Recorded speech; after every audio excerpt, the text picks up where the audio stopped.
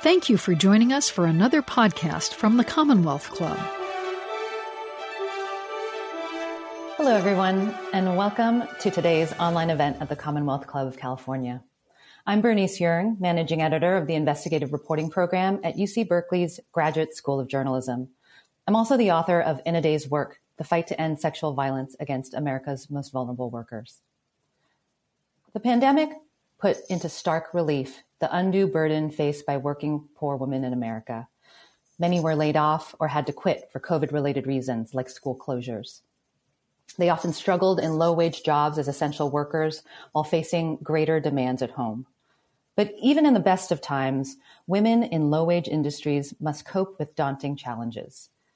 In their new book, Getting Me Cheap, sociologists Lisa Dodson and Amanda Freeman argue that the conveniences many Americans enjoy, things such as grocery delivery and nanny care, are made possible by the sacrifices of these women. The book reveals how discrimination, unpredictable work schedules, and a lack of affordable childcare trap women in poverty and make work-life balance impossible. It's my pleasure to introduce our speakers. Lisa Dodson, Research Professor Emerita, Boston College, and co-author of Getting Me Cheap, How Low-Wage Work Traps Women and Girls in Poverty. Amanda Freeman, Assistant Professor of Sociology at the University of Hartford and co-author of Getting Me Cheap. And Saru Jayaraman, President of One Fair Wage and Director of the Food Labor Research Center at the University of California, Berkeley. Thank you for joining us. And if you're watching along with us, please put your questions or comments in the text chat on YouTube, and we'll get to them later on in the program. So let's start with Amanda and Lisa. Amanda and Lisa, tell me a little bit about what inspired the both of you to write this book, and how did you go about gathering the stories that became the heart and soul of this book? Sorry, I was about to start talking without unmuting, which is never a good idea. So I met Lisa when I was a graduate student at Boston College.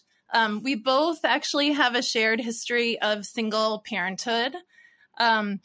And so I kind of came to being a graduate student interested in this concept of work-family conflict. And sort of through that journey, really realizing how centered on affluent, professional mothers that literature and that conversation was.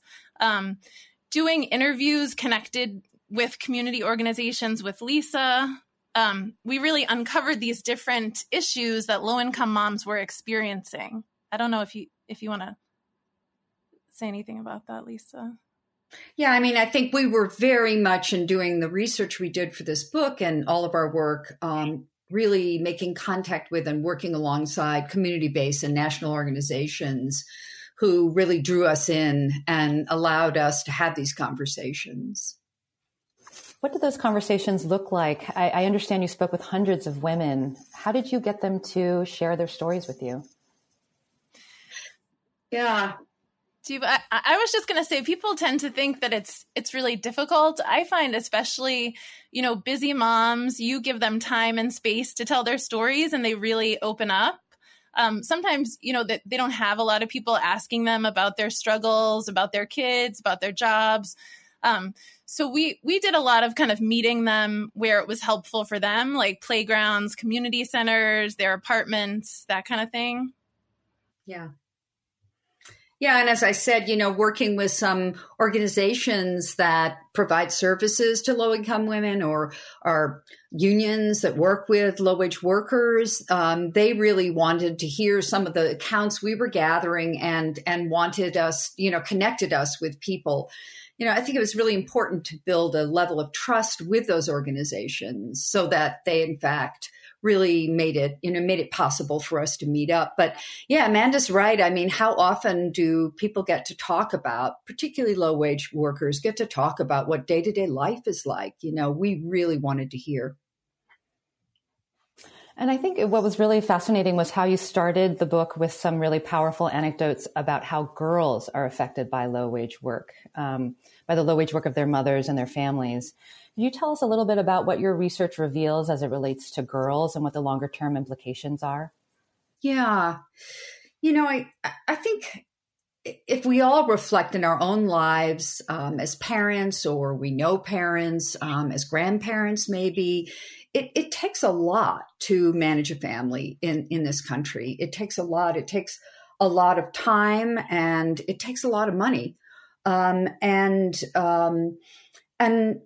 if you're in a family where people have, parents have, and our work is largely with moms, they have not enough money. They're not paid enough to have money to buy some of the supports that more affluent families use to keep stability, to provide their kids with everything they feel they need. They have to come up with other strategies. And one of those we heard commonly over many years now is asking kids to take on roles in families. And in particular, girls often are called on to provide a lot of care work in their families. And that care work takes different forms. A really common story we heard interviewing women, young women, was that when they were quite young, they were doing a lot of care of younger children. And they were helping with cousins and nieces and nephews. And sometimes if parents simply had no money for childcare, that could mean not being able to join extracurricular activities, not being able to join sports, not being able to be involved in what a lot of other, we assume children are involved in their day-to-day lives. They were providing hours and hours of care work for their family, and sometimes really maintaining the whole home front, because parents, low-wage parents, sometimes are working double shifts. Sometimes they're even chasing jobs that take them out of the family neighborhood, you know. It's kind of a quiet reality that doesn't get, I think, certainly our research suggests it needs a lot more attention. And what girls told us about that is that, or women told us as girls, and some of them acknowledge that they rely on their own daughters now too. If you can't buy childcare, and childcare is enormously expensive, then you have to go to work. And you're not paid enough so that you can, in fact, be able to purchase supports that I know I relied on, and I know a lot of us have relied on that have raised kids. Then you sometimes have to rely on other people. In the case of a lot of the women we talked to as young girls, they were very much doing what we think sort of the dominant society would say are adult responsibilities and adult work. I do want to add one thing about it, that even though it really diverted girls, I mean, we heard from women who said, they had dreams. One woman wanted to be a marine biologist. One woman wanted to be a child psychologist, particularly working with Asperger. I mean, they had many dreams, but they were pulled out sometimes even from school. So there was a lot of sacrifice. There was loss there. But I do want to add that a lot of these women said that they were also very strong young people. They had a lot of sense of self.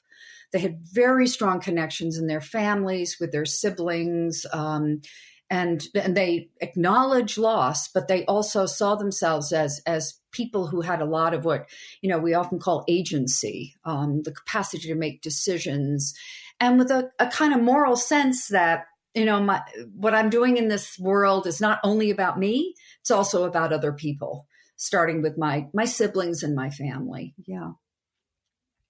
Yeah, that did really strike me, that there was a sense of value that they recognized in themselves for having assumed this high level of responsibility at such a young age.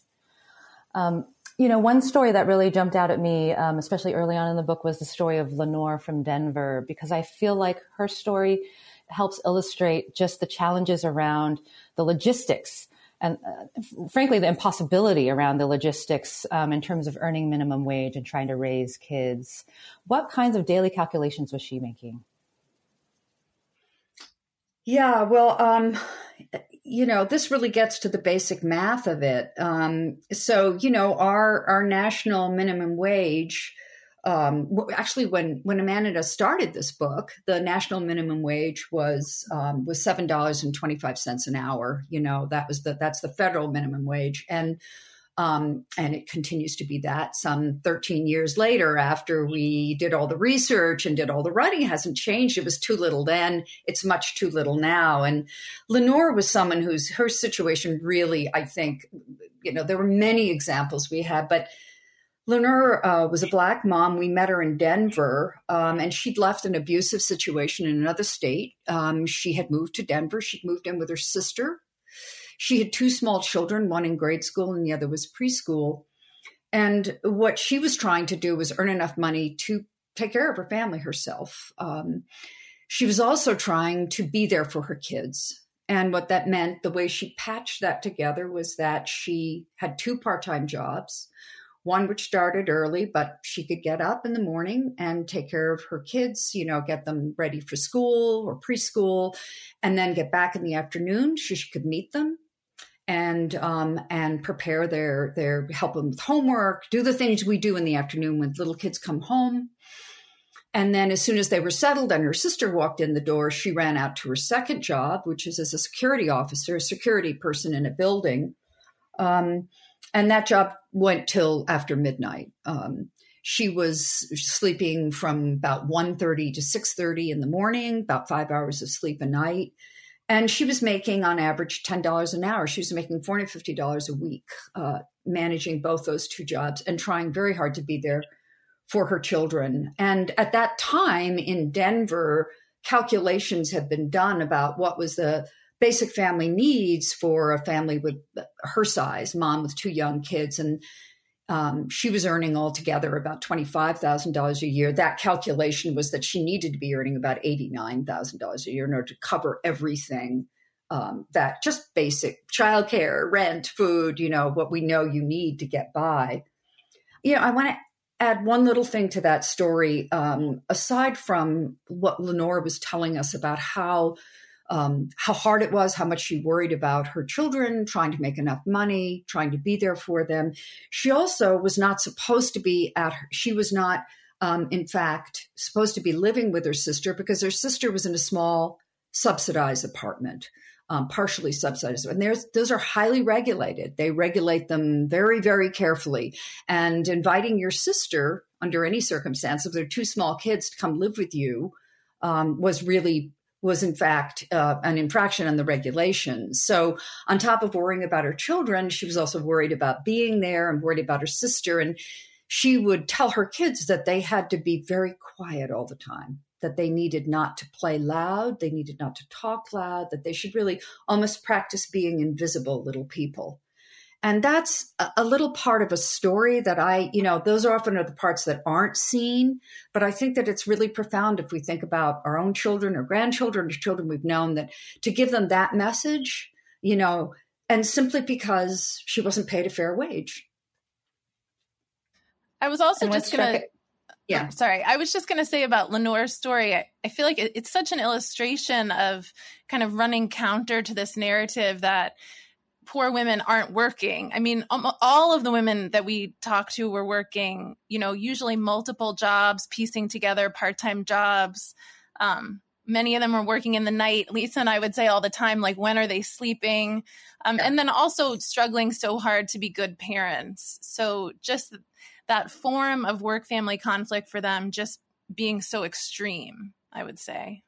And I was just about to say on that point, one thing that really struck me about Lenore's story and having to have her invisibilized children was that she had to work extra hard to get their energy out because she knew that, they were little kids, they had energy. And so she needed to keep them quiet. And so it was just another layer of work and emotional labor and worry and concern on top of everything else. It was a very powerful anecdote. Saru, I'd love to turn to you as an expert in the food and restaurant industry. Please tell us, how do you see low wage work impacting girls and women in this line of work?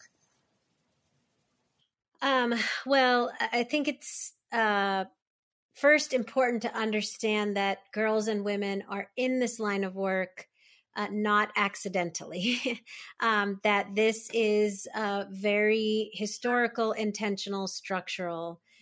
In the restaurant industry, waiters were actually men, mostly white men, until emancipation. And at emancipation, the restaurant industry saw an opportunity to get free labor. In fact, pre-emancipation, just 10 years before emancipation, those white men went on strike.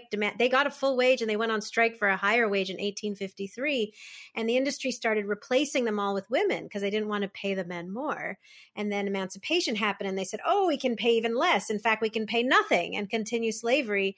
And so they created the system of tips replacing wages rather than tips being on top of wages in order to essentially extend slavery for free Black labor, to access the free Black labor, Black female labor. And so since 1865 until this day, low wage restaurant workers have been overwhelmingly women. Tipped workers are over 70% women. They are largely young women. But young, I just have to say, like, median age is in the mid 30s. So we're not talking about kids. We're not talking about teenagers. We have actually the highest rates of single moms of any occupation in the United States. And they, I remember talking to a reporter at one point and telling her that we've gone from $0 at emancipation to $2.13 an hour. That's the current federal minimum wage for tipped workers. And it's over 70% women. 1 in 7 American women works in restaurants. She said, you don't have to tell me anything more. That's it. You're done.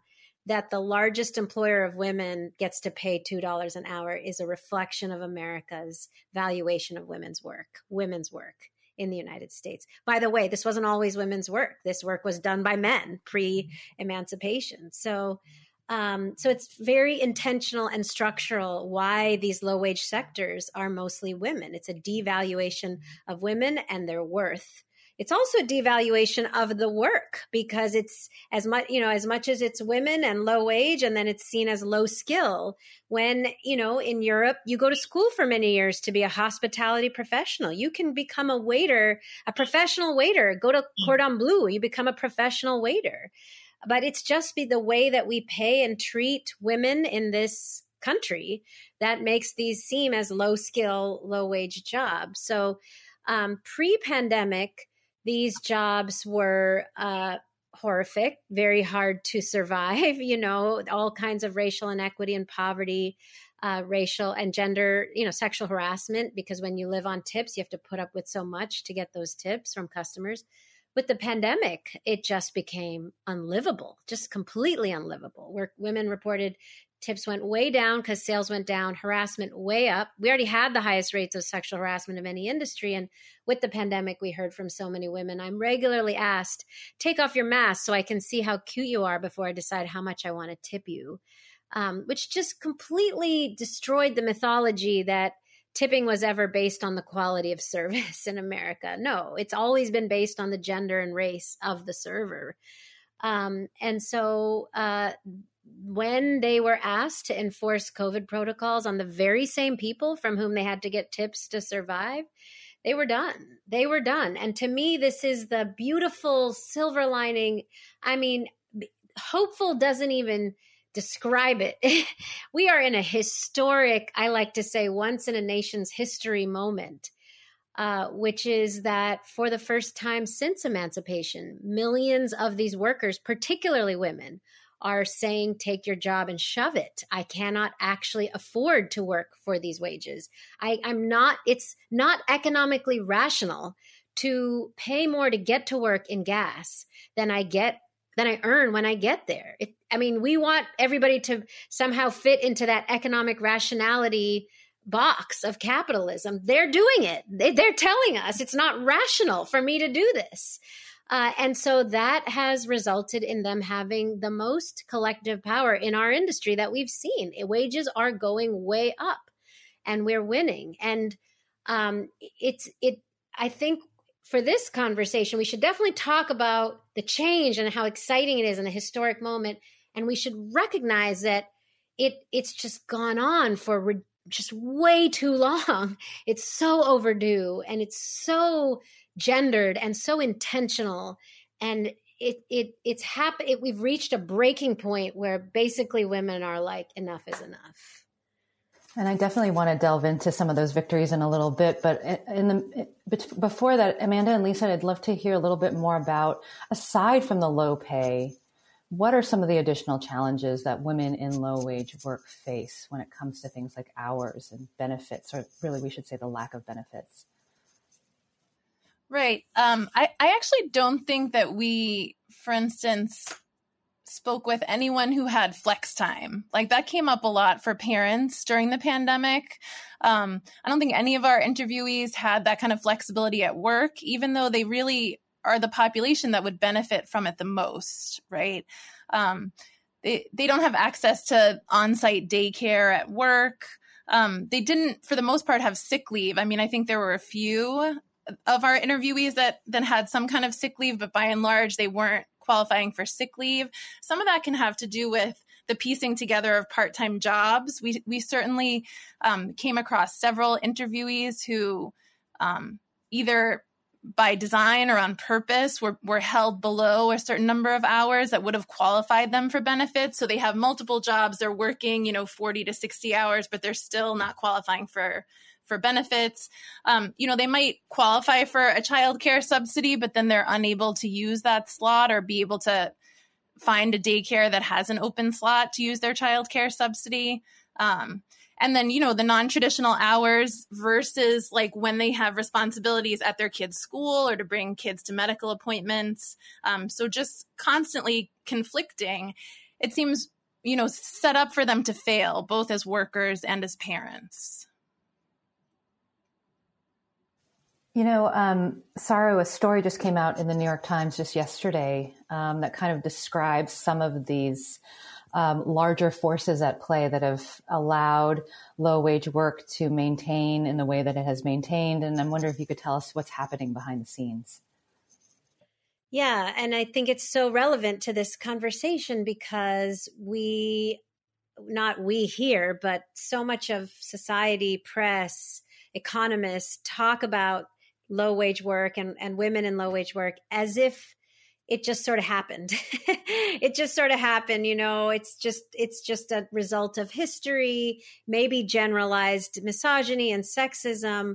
And what we've been trying to say for years, and the New York Times finally reported on, is that no, there have been very, very real protagonists driving this inequality for the last 100 years.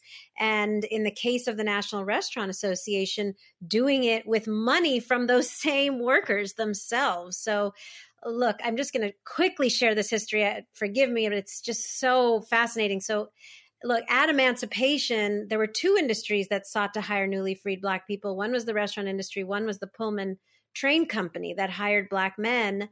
As you may all know, Black men in the Pullman Train Company started to organize in the early 1900s, the first Black union in the United States, and won the right to an actual wage rather than living on tips.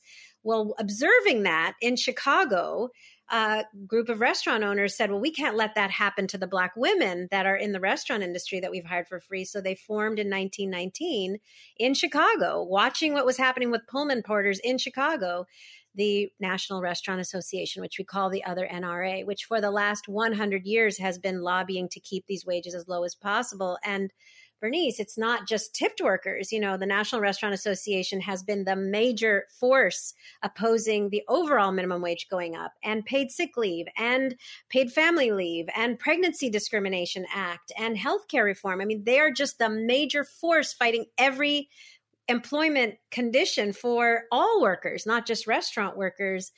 And so they've been doing it since 1919, which is bad enough, but come to find, and we were the ones that gave this info to the New York Times, in the last decade, they have done that in particular by creating a system in which they've gotten bills passed in states like ours in California, requiring workers to all take food safety training, which is a farce. There's no real need for it, in order to force them to pay the National Restaurant Association, which owns the monopoly food safety training company. So the workers are compelled to take this training. The money goes to the NRA. Unbeknownst to the workers, their funds are then used to lobby against their own wages. And it's why the federal minimum wage hasn't gone up since 2009. It's because the Restaurant Association's coffers have ballooned to over $80 million a year, coming entirely from low-wage workers, and in particularly low-wage women. And so it's so evil. It's so nefarious. It's not surprising, though, it does take everything we've been talking about to another level, because it means not only are there very intentional forces, not historical forces, current forces, they're very intentional people and corporations and corporate trade lobbies that are fighting to maintain these low wages and these conditions for women, and are doing it on the backs and with the money of low wage workers. When forces like that are so entrenched and so huge, how do you even begin as a single mom working at a fast food restaurant begin to fight back? Well, that's what's so exciting. I don't know if you're asking me, but that's what's so exciting about this moment. It's been that hard. It's been that hard because until the pandemic, what these single women working at a fast food restaurant or any restaurant or retail environment have been told by society and these companies and the world is that, yes, this is a shitty job, excuse my language, but what would be even worse is if you were unemployed and you didn't feed your children and you were on welfare. That would be even worse. And so the worst thing in the world for everybody was losing their job. And then March of 2020, it happened. The worst thing they could imagine happened. And they saw that they were still standing. It was horrible. It was horrific. But they saw that they were still standing. And particularly we experienced in the restaurant industry with tipped workers, 2/3 of workers telling us, I couldn't get unemployment insurance because in most states I was told my wages were too low to qualify for benefits. And so if the government is telling me I've earned too little to get the benefits that everybody else who's working as much or less as me is getting, probably I earned too little and I should never have accepted this to begin with.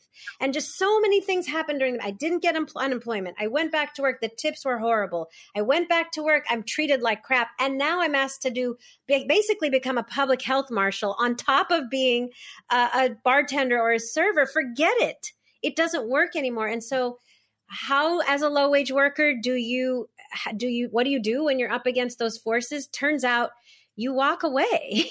and I'm not saying that's the answer. I'm just saying what we've seen in the last year is sort of like this massive collective action of workers saying no, walking away. And now our work is to support them to use that power to get bills passed, to change it so they can come back.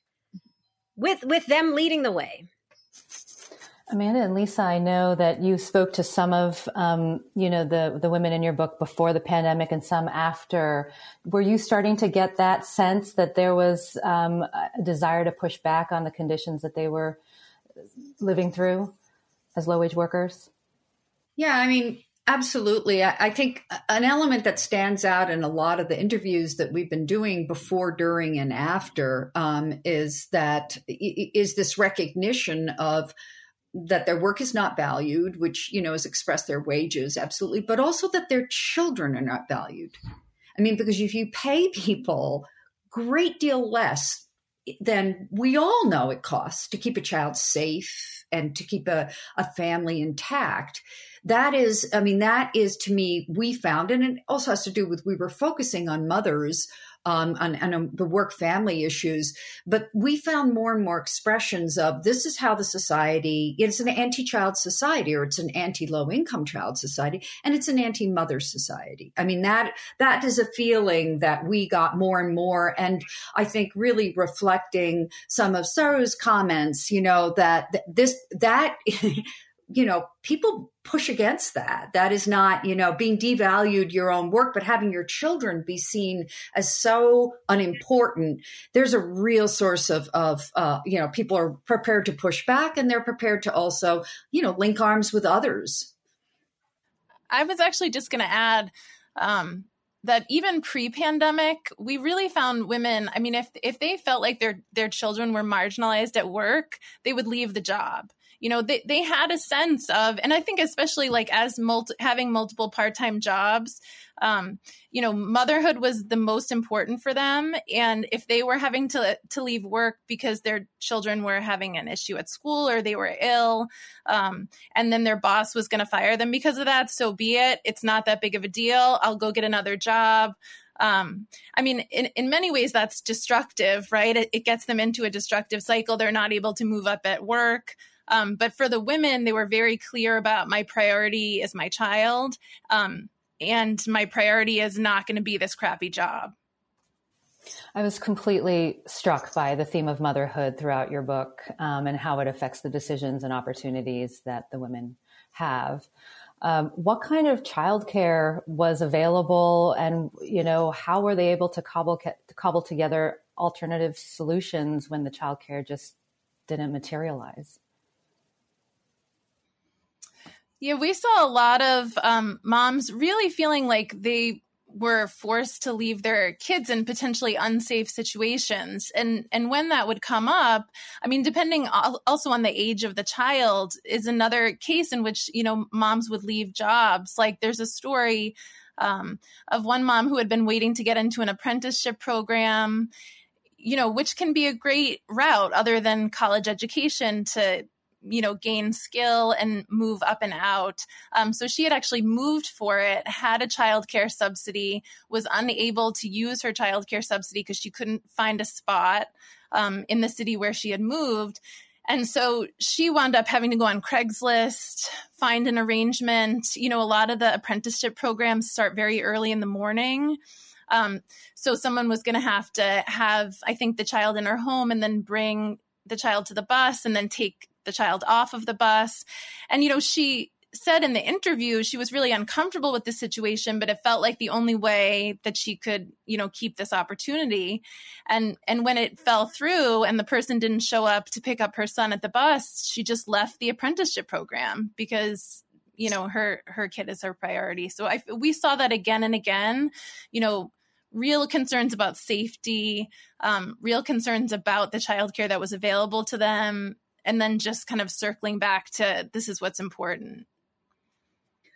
And I think building on that, I mean, when there's a situation in which a child is found standing at a bus stop or waiting for mom to come and mom isn't there, the response, the sort of society's response isn't saying, well, how can we help the situation? If she's making 50% less than she needs, and her wages, even though she's working, doing the jobs of the nation, how can we subsidize this?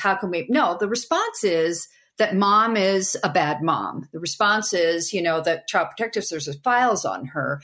And that's a very powerful weapon in women's lives, low-income women's lives, really acknowledging all the fragile ways and all the ways they attempt to keep their kids safe, which fall through at times, or self-care. They leave children alone. They leave a 10-year-old taking care of a 4-year-old because they have a forced second shift that day.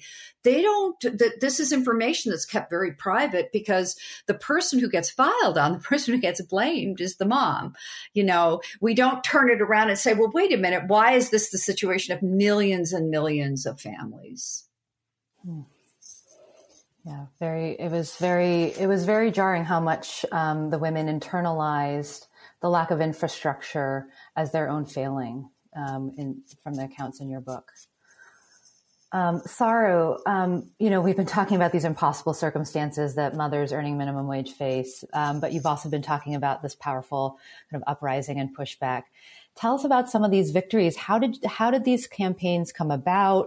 What were the key levers that needed to be pulled? And what are those victories? Tell us all about them. We need that hope. Yeah, thank you. It's funny because we are mostly women, both the workers and us, a lot of us as organizers. I've been saying this is not a David versus Goliath fight in our industry. It's a Davida or Daniela or Derica versus Goliath fight. That's what it is. Because we've been at this for so long. And long before I came on the scene, single moms were trying to live on tips alone for 150 years. And then for the last 20 years, as I've led various organizations trying to organize these workers, I have become like a vessel that represents them. And so going up against the National Restaurant Association has mean they've put my children up on attack websites. They follow me around the country. They go after our funders and supporters to their homes. They take out full page ads in Wall Street Journal condemning us. You know, I will travel somewhere and they'll show up with a digital ad truck and literally follow me around. And I get death threats. That's been the fight. And so the fact that with the pandemic, you know, as hard as it's been for all of us as we've been organizing and often winning, but then getting overturned or pushed back because of the power and money of the Restaurant Association, which we now came from workers, you know, now know that. But with the pandemic, just, you know, it's just proved over and over again, there's nothing more powerful than millions of workers themselves finally saying enough is enough. No advocate or frankly institution or anything that's as powerful as millions of workers beyond any one institution just saying enough is enough. And so we realized last year that this was the moment. This is our moment, you know? And so we decided to go big. Last February, we announced a campaign we're calling 25 by 250, moving bills and ballot measures in 25 states by the United States 250th anniversary, which is 2026. You know, it's the 250th anniversary of the Declaration of Independence. And we want to write a new Declaration of Liberation for women of color, for low-wage workers, for all of us who've been left out and marginalized and oppressed, and especially that we need to liberate ourselves from these legacies of slavery. And so we started that work in two places where we had actually won this issue and it was taken away from us democratically. The first was Michigan, where we collected 400,000 signatures back in 2018 to put this on the ballot. And the Republicans knew in the legislature in Michigan, they knew how popular this issue is, the minimum wage, raising the minimum wage. They knew how popular it is. They knew it would drive a lot of people out to vote. So they went to the press and said, we're going to make this the law. We're doing this just to keep people from voting. They told the press publicly, we promised to gut this after the election. So they took it off the ballot, made it the law, raised the wage for workers, and then gutted it after the election. And this year we collected 600,000 signatures to get it back, to get it to 15. The wage in Michigan is $3 for women in the restaurant industry. And courts finally ruled what Republicans had done back in 2018 unconstitutional, which means because of a Republican attempt at voter suppression, we got a 400% wage increase for women in Michigan. So that was a huge first victory. And then in November, we had another huge victory for workers in DC. We organized and won. We got 76% of voters in DC voted to raise the wage from $5 to $16.75. So these are reflections of this incredible moment of change where, you know, the fights we fought and were taken away from us now they have to happen because the industry just doesn't have enough staff to survive.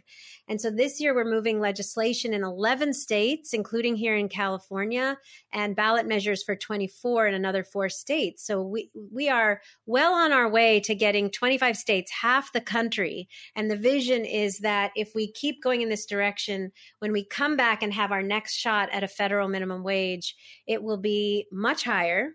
It'll be a living wage, and it will include everybody who's been excluded, tipped workers, workers with disabilities, youth, incarcerated workers who've been excluded from the minimum wage for so long. And that is all possible now because of the courage and power and collective, frankly, self-valuation and worth that women are exerting right now. And just close by saying, it is truly about women reaching a point I have found with our members during the pandemic of saying, no, I know what I'm worth. I'm worth more than this. And I refuse to continue in this job at this wage with the way you're treating me. It's powerful. Amanda and Lisa, what did the women from your book tell you about what kinds of policy changes and fixes needed to happen to make their lives and their families' lives, more in balance? Well, much of what Sarah is saying is exactly what we heard from a lot of the women that we interviewed. Another whole large population of workers that we interviewed were women in domestic work and women who do care work. And that's another area very much like restaurant workers, as Sarah was saying, that are just so underpaid and were also kept out of fair labor standards for many, many years. And they as well were really talking about the value of what they provide. A lot of elder care workers, home care workers, childcare workers, whose work is paid minimum wage or close to minimum wage. So above all, what we heard, what women said to us they needed was a recognition of how valuable their work is. And with that they have to be paid more money. I mean, there is at a certain point, beyond all of the different elements of jobs and how we look at jobs, there is just this issue of what it costs to live and what it costs to raise kids. And we have to raise the wages. I really think the other part of that, what we heard from many different women was kind of turning around and saying to the rest of the country, to those who care about equity issues, who care about Black Lives Matter, who care about, who identify as being feminists, who have those kind of progressive leanings, they have to become aware of this and they have to step up. They have to get engaged in it. And I think that's the call out Amanda and I felt very strongly as we were working on this book. Yeah, say more about what everyone in this audience can do to better support women in low-wage work. Yeah, I think we've been looking at it kind of on a personal level, especially in terms of domestic work. Look at those relationships. Do you employ domestic labor in your own home? What is your relationship with that person? What are the wages? You might even consider joining an organization. We have organization called Helping Hands that we mention in the book, right? Which actually enables you to advocate for a domestic worker that's working in your home together with them. And then also, if in your place of work, right? What are the work family policies and how do they affect people at all different levels, right? So are the salaried professionals getting different benefit package than the people working like in the bottling factory or in the warehouse, right? And really holding yourself accountable, I think, to be aware of all the different levels, irregardless of where you fall. In terms of the spectrum. I think that's what Lisa's talking about in terms of solidarity. I mean, a lot of the women that we spoke with didn't have time to be, organizing and writing letters and doing all the things that are necessary for activism. So I do think that women that do have the resources and the time to put toward those things need to be working in solidarity with lower income women. And that's part of our call out also. Yeah. And one thing that came up when we interviewed some women who were affluent, very much identified as being progressive or as being, in any case, liberal and being pro-equity, a phrase we often heard when they described how they were juggling all the different elements in their lives, they would often say, I just can't imagine what it would be like if I were a low-wage worker, or I can't imagine what it'd be like if I were a single mom. And I think one of the points of writing this book is to say we need to imagine it.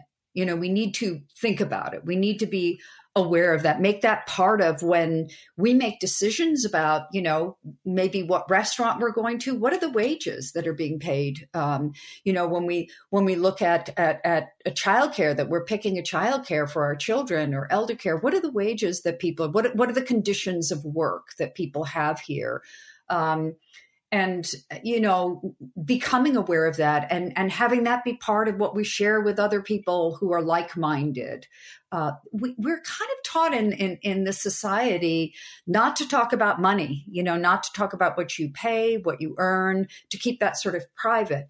And we'd like to make public we'd like to make this very public, and kind of call up those who do have some privilege, have some affluence, and identify as progressive-minded people, as feminists, as people who are concerned about anti-racism work. You know, if you identify in that way, this is really part of all of that.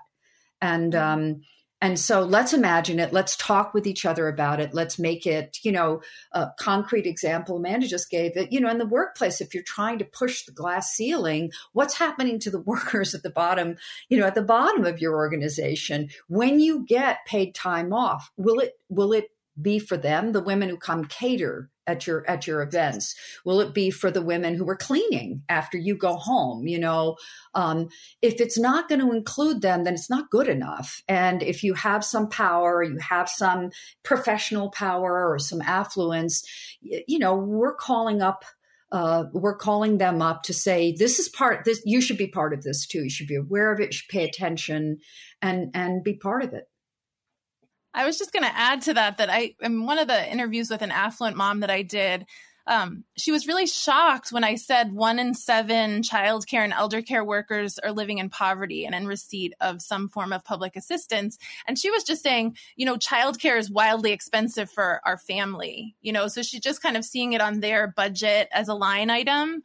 So I think like holding the two together in your mind and really, you know, letting that drive the conversation, you know, letting that concern all of us, right? Both how expensive childcare is, and then also what can we do about that in solidarity with each other, I would say. So Amanda, in the epilogue of the book, you talk about your friend Michelle and what we can learn about the true value of care work, which remains deeply undervalued, as we've been talking about. What was Michelle's experience, and why is it instructive and an important takeaway for all of us, and why you included it as the epilogue? It was very moving. Yeah. So one of my good friends passed away while we were working on the book. And sorry, I'm going to try not to make me cry during the Zoom. And I think because of that, I just had a heightened awareness of the care work that was going on in terms of, you know, while she was ill in her home, she was really bonded to her home health aide that was taking care of her. And I think we all have had this experience, right? Like this real feeling that this is the most important, probably care and relationship that we'll have in our lives. I mean, it's probably also true watching people care for our children, care for our dying family members. And then at the same time, kind of having this knowledge that this care worker, who I also became friends with, you know, was having so many struggles in terms of working overnight in a factory at the same time. But then really, she also loved Michelle and she wanted to be there during these really difficult parts of her illness. So she would literally go to the factory, come race here so she could try to be with her. And, you know, knowing also that when the person passes away, right, the job has ended. And, you know, we saw this with many of the people that we spoke with. So, you know, developing this really intense bond and then really trying to you know, make sure that you have enough space in your work life for this intense position to take over, and then it's gone, you know, so economically that can be a struggle too. Emotionally, I think it's a struggle, right? It's a struggle on both ends. So really, I think this goes to Sarah's point about just, you know, gendered work is undervalued, right? It's, you know, taken from the private sphere of the home. It's put in the public sphere. We're not recognizing it as, you know, highly valuable in terms of money. And that just needs to change. And so it just felt really important to me to include kind of that reflection, because I feel like it's that undercurrent of care work and mothering that sort of runs through the whole book. And it was just something that was happening to me personally at the time. No, thank you for sharing it. It was such a powerful moment in the book, and I think really just kind of laid bare the power and the importance of those relationships, and really spoke to how we don't always see the true value in them and don't always appreciate them fully. So it was as I said, an incredibly powerful moment in the book. We'd love to turn it over to questions from the audience. If there are any, please put them in the chat and we'll get to them straight away. In the meantime, let's see, we've got a couple here. How do we improve conditions for caregivers is one of the questions.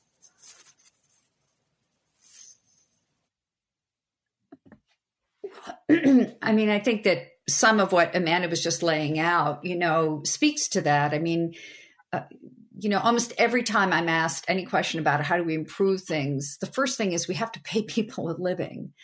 People who are doing the work, the jobs of the nation, this critical care work, this labor that Saru was talking about. The jobs of the women we interviewed were valuable labor. We count on it. It is part of how this nation runs. We need to pay people a living. We need to also, for all of the women who are doing this kind of work and care work, and particularly many of them are mothers, we either have to pay them enough so they can buy the $20,000 a year in some states, childcare, or we have to invest in childcare. We have to invest in those systems so that exists for every child. So really, that's essential. Sorry, Lisa, I didn't mean to cut you off. I just said it has to be both. We can't be pay them more or invest in childcare. It really has to be pay them more and invest in childcare. I want to share.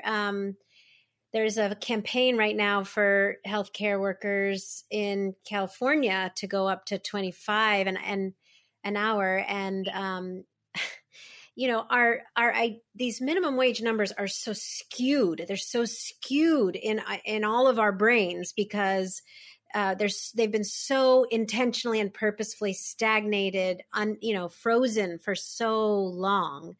They're just so off, and so many of us have been meeting recently, several of us, about creating a 10-year vision for minimum wage in this country, an actual livable minimum wage in this country. And, thinking about what is the next, phase after the fight for 15, because clearly 15 is not livable anywhere anymore.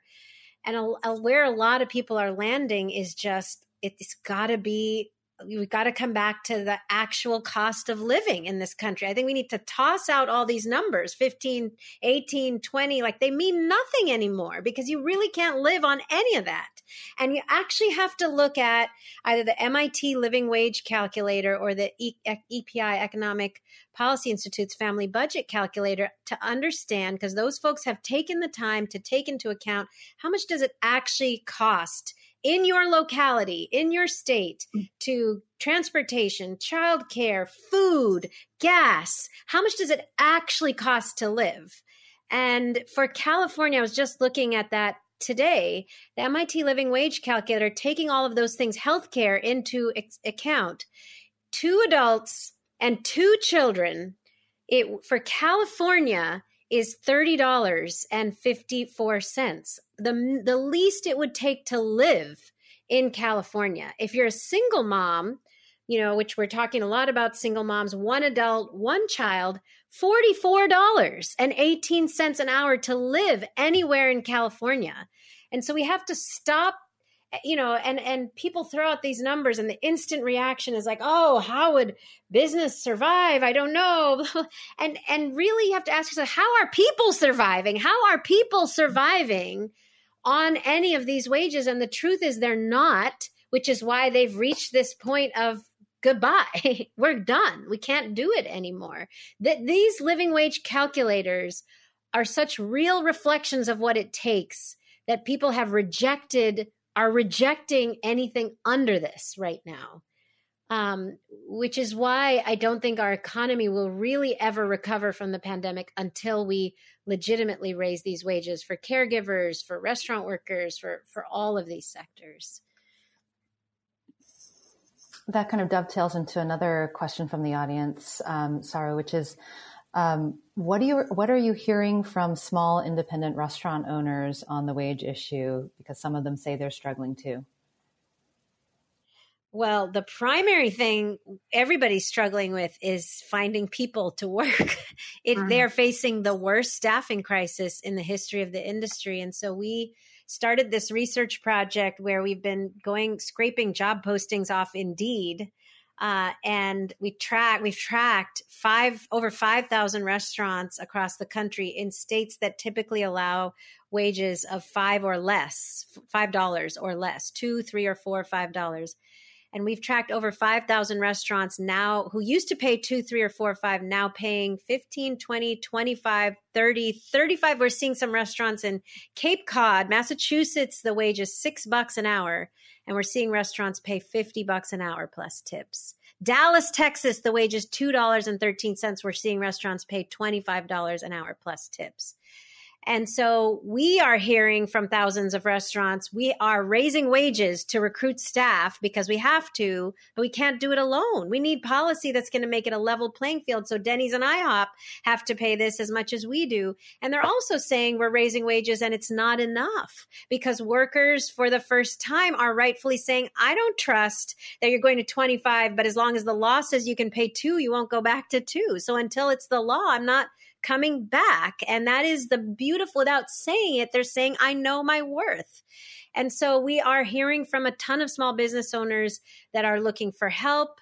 You know, we have a small business restaurant association we created of restaurants that support raising wages. It grew from 800 restaurants pre-pandemic to 2,500 restaurants today because so many more restaurants have reached a place of saying the time has come. This is an unsustainable business model. It's why Noma closed. You know, there was so much chatter about the best restaurant in the world closed. They said, well, it's been an unsustainable business model, unsustainable working model because people aren't willing to do free labor anymore, you know, in America or anywhere.